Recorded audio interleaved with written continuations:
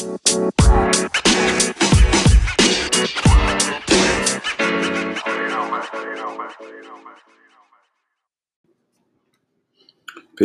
family. You are now in tune to the ultramagnetic and supremely energetic vibrations of the Lead with Logic podcast.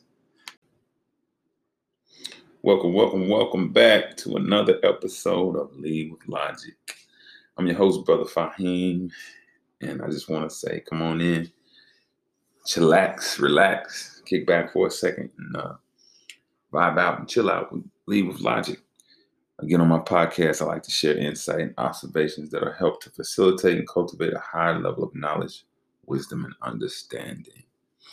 Ooh, man, I'm a little bit behind with this podcast today. There was a lot going on. We had a recent graduate.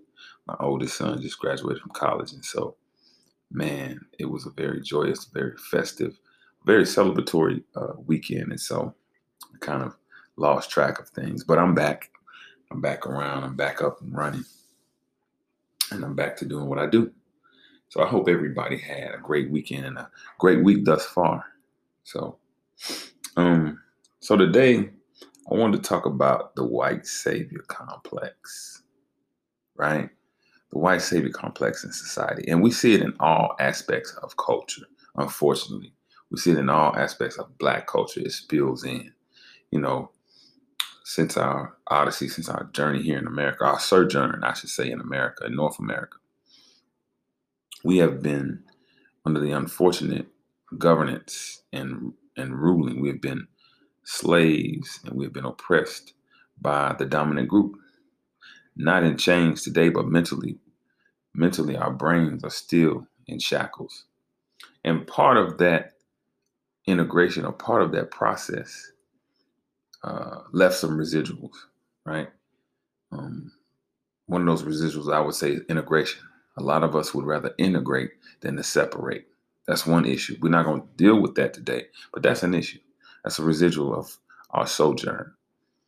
Another issue or collateral damage, if you will, would be how we hate ourselves. We hate ourselves. We hate the imagery. We hate the very thought of being Black. In fact, in the 50s and 60s, if you wanted to fight with somebody, say, that's why you Black.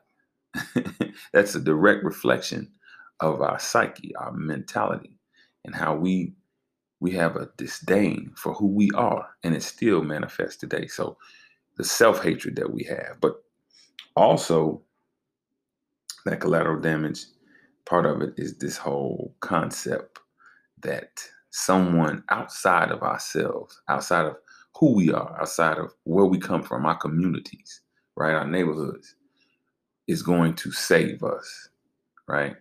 This whole concept that there's a benevolent white person out there that is going to help those downtrodden Negroes, those Black people who cannot save themselves, who cannot help themselves, who don't have the fortitude, who don't have the mental capacity to save themselves. We will go to them and we will grace them with our love.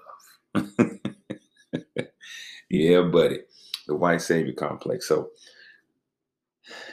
per Black Equity Resources, on site, online website, I gather this definition, and it defines the white savior complex as this. It's an idea in which a white person, or more broadly, a white culture, rescues people of color from their own situation, right? And it also goes on to say, for example, companies have claimed alliance with the Black Lives Matter movement. However, many have done little to nothing to hire Black employees, particularly in upper management. At Microsoft, less than 3% of its U.S. executive directors and managers are Black, according to the company's 2019 Diversity and Inclusion Report. Amazon's 2019 workforce data shows about 8% of its managers in the U.S. are Black, compared to nearly 60% of managers who are white. Public statements of allyship do nothing to fix the root problem. So I know I jumped in there a little bit. I skipped over a little bit of information, but that just shows the symbolism. I wanted to show you guys earlier the symbolism that is in the white savior complex and how it kind of manifests at these larger companies, right? In technology from this aspect. But I wanted to bring up some stuff. I want to bring up something, um, bring to you guys attention, right? So I saw a movie when I was an undergrad back in, I think it was 2012, maybe 2013. I want to assume it was 2012. We had to go watch this movie in one of my classes. It was a cinema class I was taking, and we went and saw this movie called 12 Years a Slave. I can't pronounce the brother's name who was the lead character. I know he was in Four Brothers. He was the antagonist in Four Brothers. He was the villain. He was also in Amistad. He played the interpreter, right, for Cinque, Give Us Free. He was the guy who came in and spoke. He was the go-between. And he's also in Talk to Me with Don Cheadle, right? He was Dewey Hughes.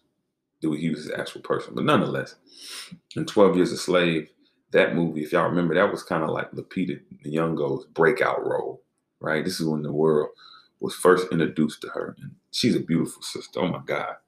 But nonetheless, when you watch that film, you notice a few things, right? You notice the treatment of the slaves. You notice the brutish and the harsh realities that slavery was in the antebellum America. But you also notice the number of white saviors in there, right? You have, I remember one scene early on when they were getting the slaves off the boat, or they were getting them from the auction block. It was one brother. He was like, man, master, don't let them get me. Master, don't let them get me. And this white brother, this white cat came up and put his arms around him. It looked like when Scottie Pippen carried Michael Jordan off the court with that flu game. He carried the brother off, man, and I was like, wow. But that was one depiction. But the main depiction was Brad Pitt's character, right? Because essentially the point of the movie was to show that this brother who had been in the quote unquote free North, right, physically free North, he was captured and taken down south by slave catchers and sold back into slavery.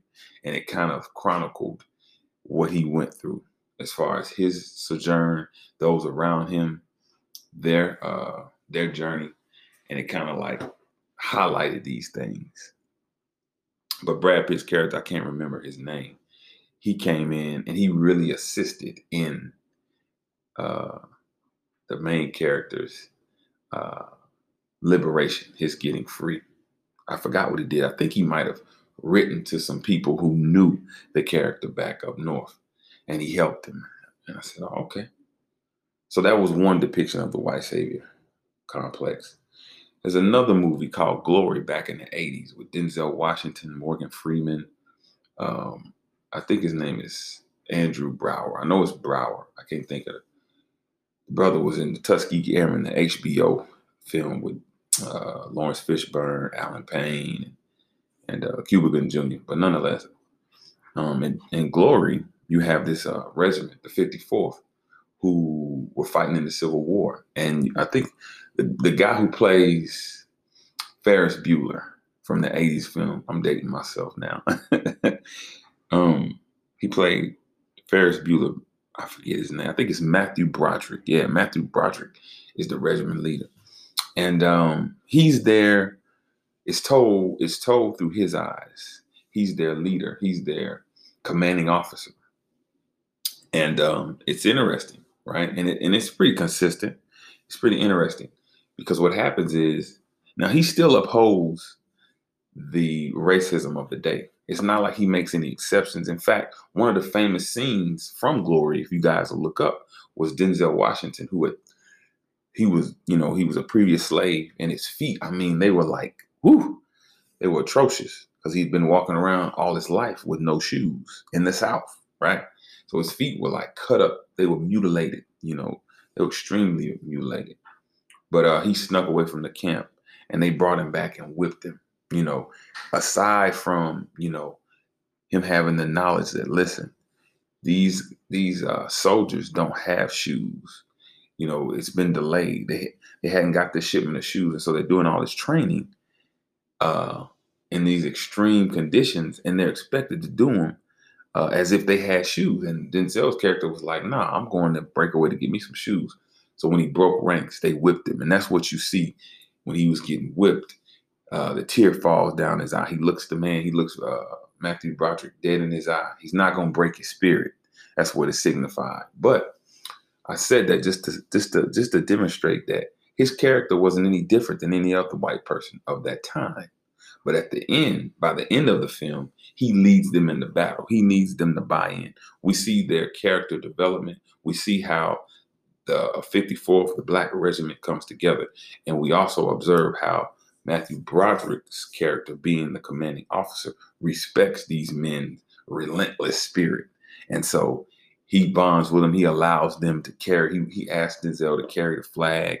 You know, he gets down in battle with them. And so it's depicted as though he was really their advocate. He was their savior. Even though he treated them no different than the other white people treated them, he was still respected. He was still made to appear as a savior piece, as a white savior. And last but not least, my favorite is the movie that grossed, I think it grossed Disney's, it has Disney's highest, it was Disney's highest grossing film. And that would be none other than the Black Panther. I remember when the Black Panther came out, I took my two sons to see it. And right away, I'm watching it and I'm saying, wow, you know, what are they gonna do? As I get older, y'all, I'm very weird. I'm very skeptical and leery, not weary, but leery of what I put in my brain, right? What I allow myself to take in mentally and psychologically. Because you know what, y'all, it has an effect whether you know it or not. Everything that you listen to, everything that you see, everything that you are exposed to, it has an effect on your well-being, on your whole person. So be mindful of that. So I'm watching Black Panther and I'm saying, all right, you know, all black cast, black director, great, great. Um, you know, it looks to be black environments, great. You know, Wakanda is this imaginary land that if you're to the untrained third eye, if you don't know about Songhai, if you don't know about Antiquity Ghana, if you don't know about Askia the Great, you won't know that it was actually Wakanda was a real place, right? Wakanda was simply African empires before Europe was ever conceived. But nonetheless, I'm watching and I look at the dynamics of this and I said, this is deep. When you break it down, I believe Professor James Small said this: behind all content is intent. I'm gonna say that again. Behind all content is intent. So, what was the intent behind neglecting to help the rest of the world that you could very well, that was oppressed, mind you, that was not in a superior position, but in an inferior position? What was the intent behind safeguarding your resources, your people on that specific land when you had well more than enough to go out and help those people? In fact, Lupita Nyong'o's character, when we first see her, if you remember, she is in the middle of trying to save people. She's in the middle of trying to liberate those women, right? And I think they were supposed to be, it's meant to be like, let's say it's like Boko Haram in Nigeria. But we see her, she's in the back of the van. She's with him, and then T'Challa and the sister in the Dora Milaje with the bald head. I can't remember her name. She played Tupac's mother in All Eyes on Me. But we see him and they go in and rescue him. But my point is, Lupita's character essentially had the same agenda as Killmonger. She was trying to free those oppressed Africans globally and worldwide. But remember now, Wakanda and the past Black Panthers were against that, and so was T'Challa. Okay, next, what was the intention behind, and I'm following me with this because I'm leading up to something. What was the intention behind keeping your heir, keeping an heir to the throne from the throne? You know, Killmonger's character, in the movie was a relative of the throne, right? That's how T'Challa recognized him, because that was his grandfather's ring he was wearing around his neck. So this clearly, that should have let the Wakandans know he clearly has a connection to the people of Wakanda. This is not just some African from over in America who has a death wish or he has a vendetta to just blow up the world. No, this is a black man who has experienced oppression. This is a black man who has experienced he's tasted, like Malcolm said, the lash of the whip, and he wants for himself, his people what he wants for himself. He wants them to all be liberated, and why not use his ancient land, which his father told him about? Why not use their resources to free these people, right? But you deny this brother, right? You deny him. You fight him tooth and nail to keep him from the throne. You even go as far as shooting down those uh, those fighter planes that are going to deliver the weaponry that would cause all these African people to liberate themselves. But here's my ultimate point. I'm trying to relate this to the white savior complex with the Black Panther. Agent Ross.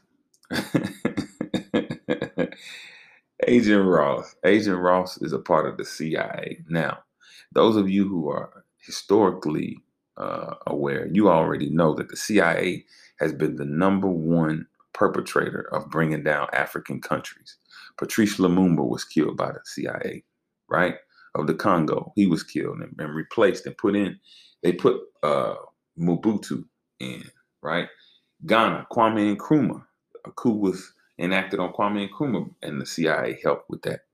You know, Malcolm X, Muammar Gaddafi, all of these black leaders, all these African leaders have been killed by the CIA. So what is the intention behind making this group of people shun their own and accept their oppressor?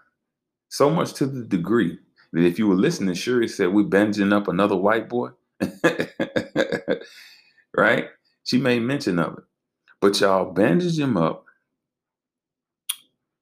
You know, you have him help you, and you have him shoot down the fighter planes. He wasn't just shooting down the villains, evil minions going to wreak carnage into the world. What that CIA agent was doing was shooting down global African liberation. That's what he was doing. All while perpetuating the white savior complex. At the end, we see T'Challa saying, "Yes, we will share with the world. Yes, we will give our resources. We will share. We will make you all aware of our vibranium." That was backwards. That was backwards, and it perpetuated the whole white savior complex. So when I saw that, I said, "Wow, they are really doing the job with the minds of these young people, because uh, they've made polarities out of these two personalities, out of these two uh, archetypes, right? They've made Pan-Africanism taboo. They're saying anybody who wants to liberate all Africans and overthrow their oppressor, that's radical. But it's deep, they've praised the idea of neglecting the world to save yourself. However, we will allow our white oppressor to come in. Isn't that what they do in Africa today? If you're African, consider your country's condition, right? What is the fall of it? What's at the root of it? When they do business with these countries, with these European Western countries, do they do fair business, or do they allow the Western superpower to come in and take and exploit and pillage? And you take the indigenous elite, or those African people who are in charge, they allow them to just get theirs, and the rest of the country suffers, right? But nonetheless, that was what I saw in Black Panther. And it really, like I said, it really just comes, it really demonstrates how deeply uh, enthralled and indoctrinated we are into the white savior complex. And again, that's just a part of pop culture. So I was just going to make the correspondence between that and other aspects that you might want to listen to and look out for, right? So, pop culture is the only place that we see the white savior complex enacted in and that we're engaged in. So it also has political implications, right? And this goes back far and wide. It goes back deep. It goes back beyond Bill Clinton, Joe Biden. It goes back beyond John F. Kennedy. It goes all the way back to Abraham Lincoln, right? If you've ever been to Chicago, if you've ever been to Illinois, on a license plate, you know that the license plates say Land of Lincoln. And Lincoln's nickname is the Great Emancipator. They call Abraham Lincoln the Great Emancipator. And they call him that because they teach in the public school system that Abraham Lincoln and the Emancipation Proclamation is what freed the slaves. But when you actually read the Emancipation Proclamation, you understand that it only freed the slaves that were in those territories that Abraham Lincoln had jurisdiction over, right? The United States hadn't always been a united uh, republic. It's not a democracy. It's really a republic, right? It hadn't always been united. And you hear the vernacular, right? You hear things like he was trying to unite the Union. He was trying to, get the forces together. Well, he was. What the Emancipation Proclamation actually did was it freed a few slaves that was outside of its jurisdiction. Remember now, if you were a state and you joined the Union, you could keep your slaves. You could keep your slaves. And so this whole fallacy that Abraham Lincoln was doing something for, Black people is disgusting. And it does a lot of things, but it absolutely perpetuates the whole white savior complex because Abraham Lincoln wanted to rid himself of the Negro, right? He first tried to send him to San Domingo, or what you know now is Haiti. He then sent him to, Sierra Leone, and then also back to Liberia, West Africa, right? And he made statements. There's a book by Lerone Bennett, rest his soul. It's called Forced into Glory. I have that book. And it documents all the racist statements that Abraham Lincoln made on his campaign path when he was a senator. Abraham Lincoln was very racist. And he even, I quote, he said it. He said, if I could unite the Union without freeing a single slave, I would. If I could unite it by not freeing the slaves, I would. If I could unite the Union by freeing them, I would. If I could unite the Union by not freeing them, I would. And so that tells you right there, he was pretty much indifferent. And he was not this great emancipator. He was not this great lover of liberty that they teach, that they lie to the children in elementary school, right? But it goes on down further. John F. Kennedy, in the Black community back in the 60s, I call it the Holy Trinity. And I might have spoke about this before. Y'all, if y'all think I'm jiving, you think I'm lying, ask some elder people or go to somebody elderly's home. The Holy Trinity in an elderly Black person's house was these three. It was Martin Luther King Jr., and I'm talking about on the wall hanging up. You could see him when you walked in. It was Martin Luther King Jr. It was Jesus Christ, the white Jesus, right? And it was John F. Kennedy. Now, it was John F. Kennedy because it was a belief that John F. Kennedy was a friend to the Negro, right? It took Malcolm X telling us about white liberals and how they were foxes and how, they had the same objectives as the white conservative, but they went about it differently. I'm not a political guy.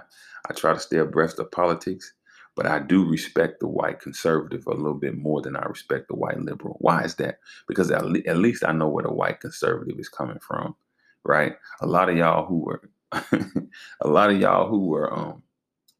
so heavily invested into barking Trump down, into getting rid of Trump, into making America safe again, you know, blaming that one person for the racist structure and system that we live up under.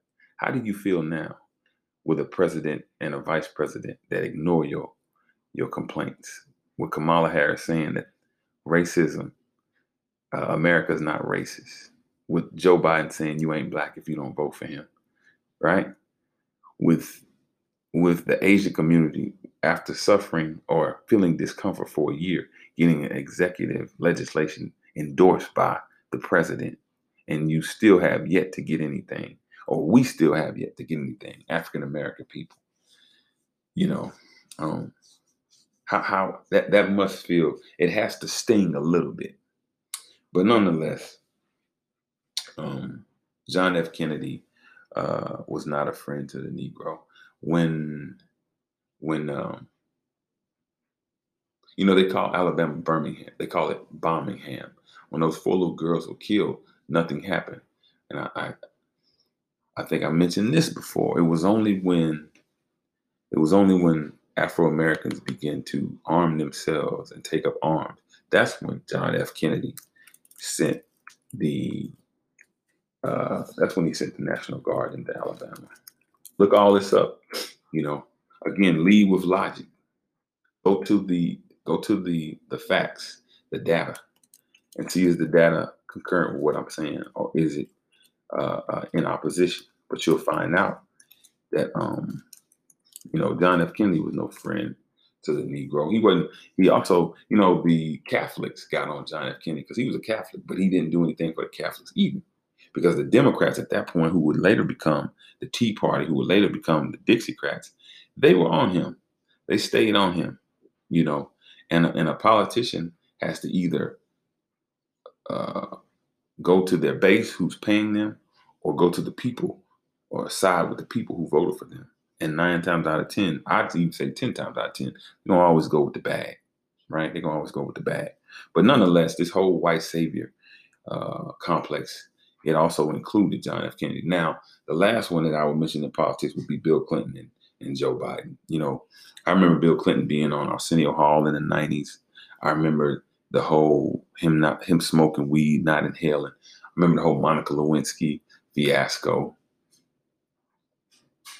And there was this belief, and I think there's still this belief, that he was a friend of the Negro. I think of the black man and woman. We even deemed him, I want to say it was Toni Morrison that said he was the first black president.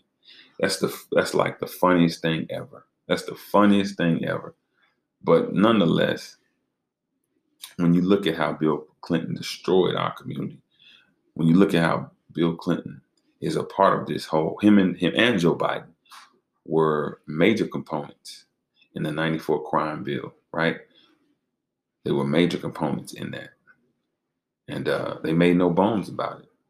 Especially Mr. Biden. Mr. Biden said they should have been rougher on those thugs. They should have been harsher drug laws. Should have been more judges coming down for these nonviolent drug offenses. That was Mr. Biden. That was y'all's president. So, but nonetheless, with Bill Clinton, we look at him as someone, because he had, or he nodded, or he tried to involve himself, or he had a quote unquote respect for black culture. This man, we voted for him. We put everything behind him. We even deemed him the first black president, and it didn't help us at all. It absolutely harmed us, so much to the degree that he had to apologize when his wife was on the campaign trail. And the same with Joe Biden. Joe Biden was an avid racist, and he sat next to avid racists. He put a lot of these laws in place, not just the drug laws, the NAFTA. Go look up the North American Free Trade Alliance and how it destroyed the middle-class black community, how it took jobs, how it's responsible for the harsh realities that we're experiencing today. But again, we propped him up because the liberal media told us that Donald Trump was a monster. So Joe Biden was going to be our savior. And it wasn't so much we voted for Joe, we just voted against Trump, right? And Joe Biden was the choice that they gave y'all. White supremacy, white superiority complex, cloaked in white liberalism. right? Now this one here, um, going a little bit deeper into some of the customs, how the white savior complex uh, bleeds into the customs in America and in the Western world. Um, this whole concept of Santa Claus, my children know better than that. They know it ain't no. They know it's not a fat white man with a red velour jumpsuit that's gonna jump down the chimney with all this thick bag of toys, riding on a deer with a red nose. No, we are lying to him, and we are unconsciously or even consciously setting him up to feed into, to be more accepting and tolerant of the white savior complex. You have to explain to your children, number one, I'm the one that pays for these gifts, right? If you partake in Christmas, I pay for these gifts. We love you, and so therefore we want you to uh, enjoy this holiday or this Western holiday, right? We want you to enjoy it.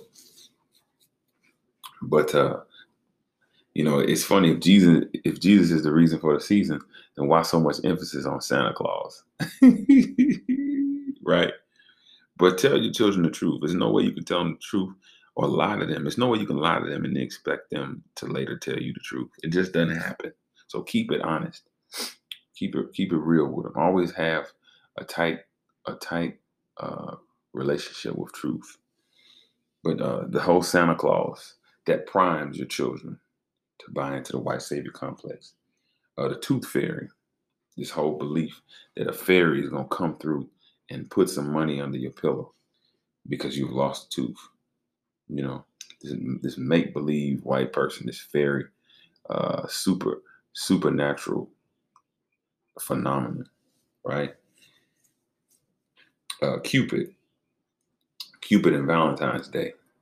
You know, when you know the history, when you know the origins of who Cupid was, you know that Cupid was a a uh,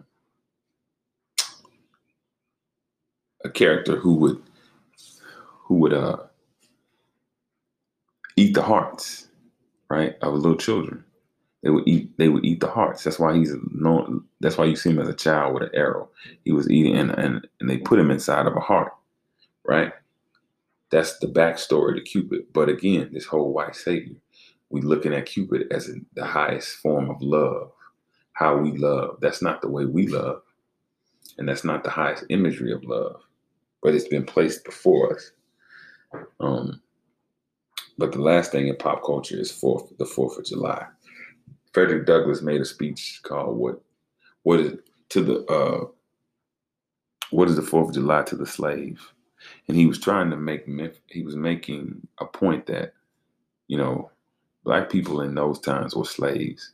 We really didn't get to enjoy the spoils of winning the war as they won, as the British won. I mean, as the Americans won.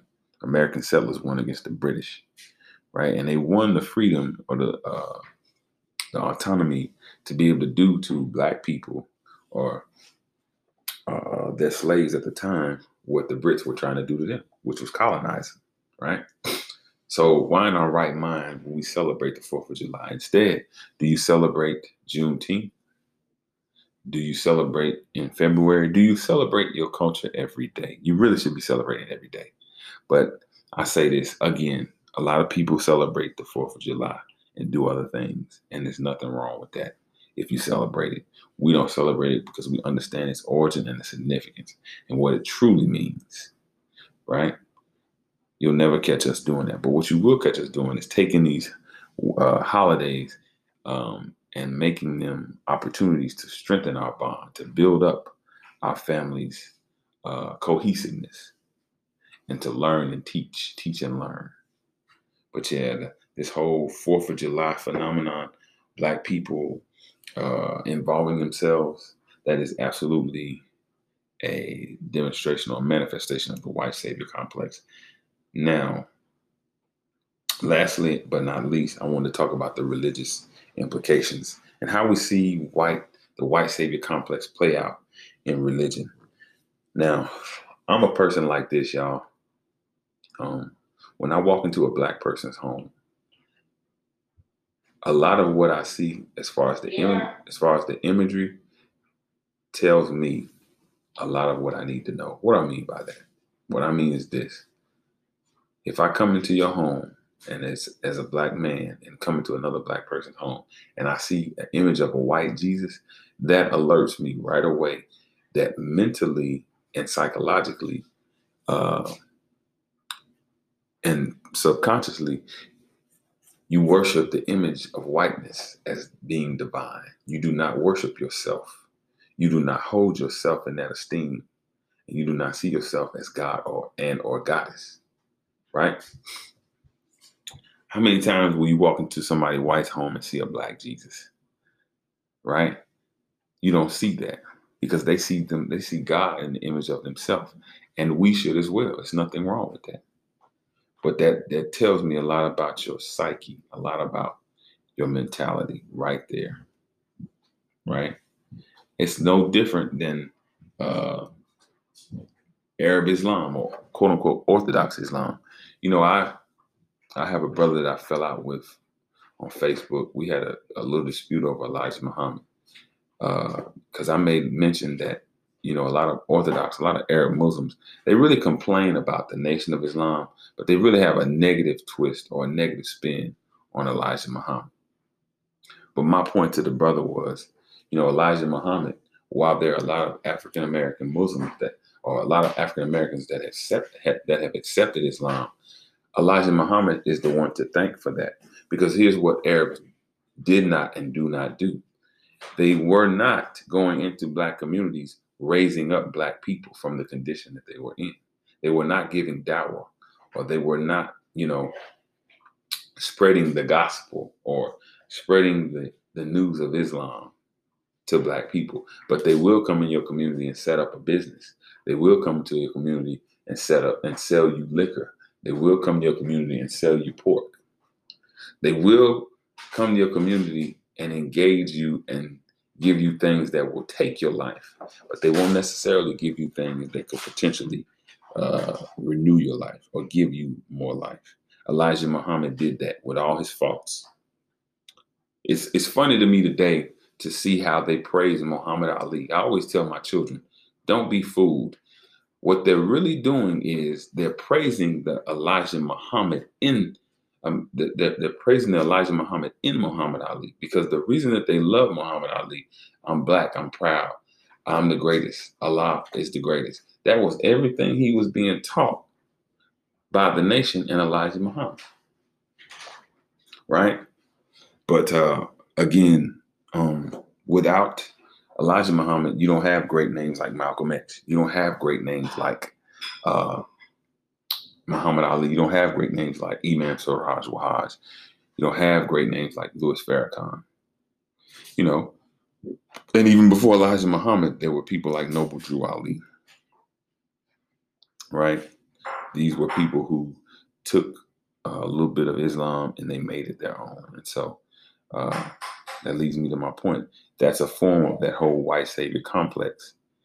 You know, it's, you know, the white Jesus and the Arab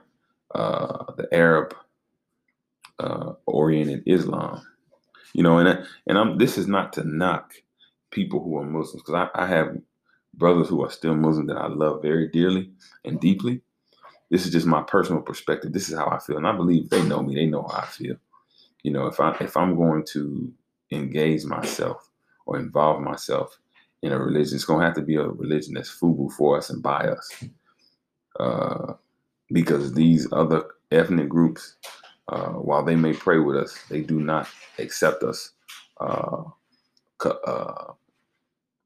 a whole. They do not accept us as their brothers unconditionally, right? And there's a lot of racism in Islam. It's a lot of issues. It's a lot of there's a lot of things about Islam, a lot of ill behavior, and a lot of ill patterns that go on in Islam. And that's not to say that that doesn't exist in everything that man makes and regulates. It's just to say that those Orthodox Muslims should not be so vocal about other ethnic groups who have taken Islam or tenets of Islam and tailored it to their very needs, or they've tailored it to their culture, because our cultures are different, and that's what they would say. But yeah, just this whole overall belief in something other than ourselves coming in. How many of us know about voodoo or voodoo? How many of us know about indigenous African spiritual systems, right? And I know not a lot of Africans come over to teach us. Not a lot of Africans come over to explain these things or share with us sometimes. But are we researching? Are we reading? Are we trying to find out, about these different systems? Yeah. So I just that's really all I have. But I would challenge you to ask yourself, do you take part in any of these things? When you watch these films, did you see how the white savior played a role and how it altered uh, the overall meaning of the movie? Remember, like Professor James Small said, behind all content, there's intent. You know, um, when you read the history books now, hopefully you will read a little bit deeper into who these people were, who these political leaders were, and not just go off of, their campaign rhetoric or their speeches while they were on the campaign trail. In pop culture, everybody has to celebrate. I know some people don't want their children to miss out, and I get it. There's nothing wrong with that. But I would just hope that at the very least, you would be transparent with your children and say, hey, listen, this whole Santa Claus thing is something that makes it a little bit more fun, but it's not the most accurate. And then definitely with regards to religion, if you don't see yourself as being divine, then you're going to have a rough time. I think I forget his name. He played Dresser in Five Heartbeats. He played Adam Clayton Powell in the Showtime series Keep the Faith, Baby. And he also was in Superman. I think he was the president. I had a clip of him saying Black people are the only people that see divinity outside of themselves. In every other people, they see divinity. They place divinity inside themselves. They don't look outside for holiness or for their divine being. And so we should not look at we should not look to other than ourselves to see the supreme spirituality. So that's really all I have. I appreciate you guys coming through and listening. You can leave comments, questions, and concerns, and I will definitely read them and maybe even respond to some of them. But this is Brother Fahim, and you have been listening to the Lead with Logic podcast. Peace and love.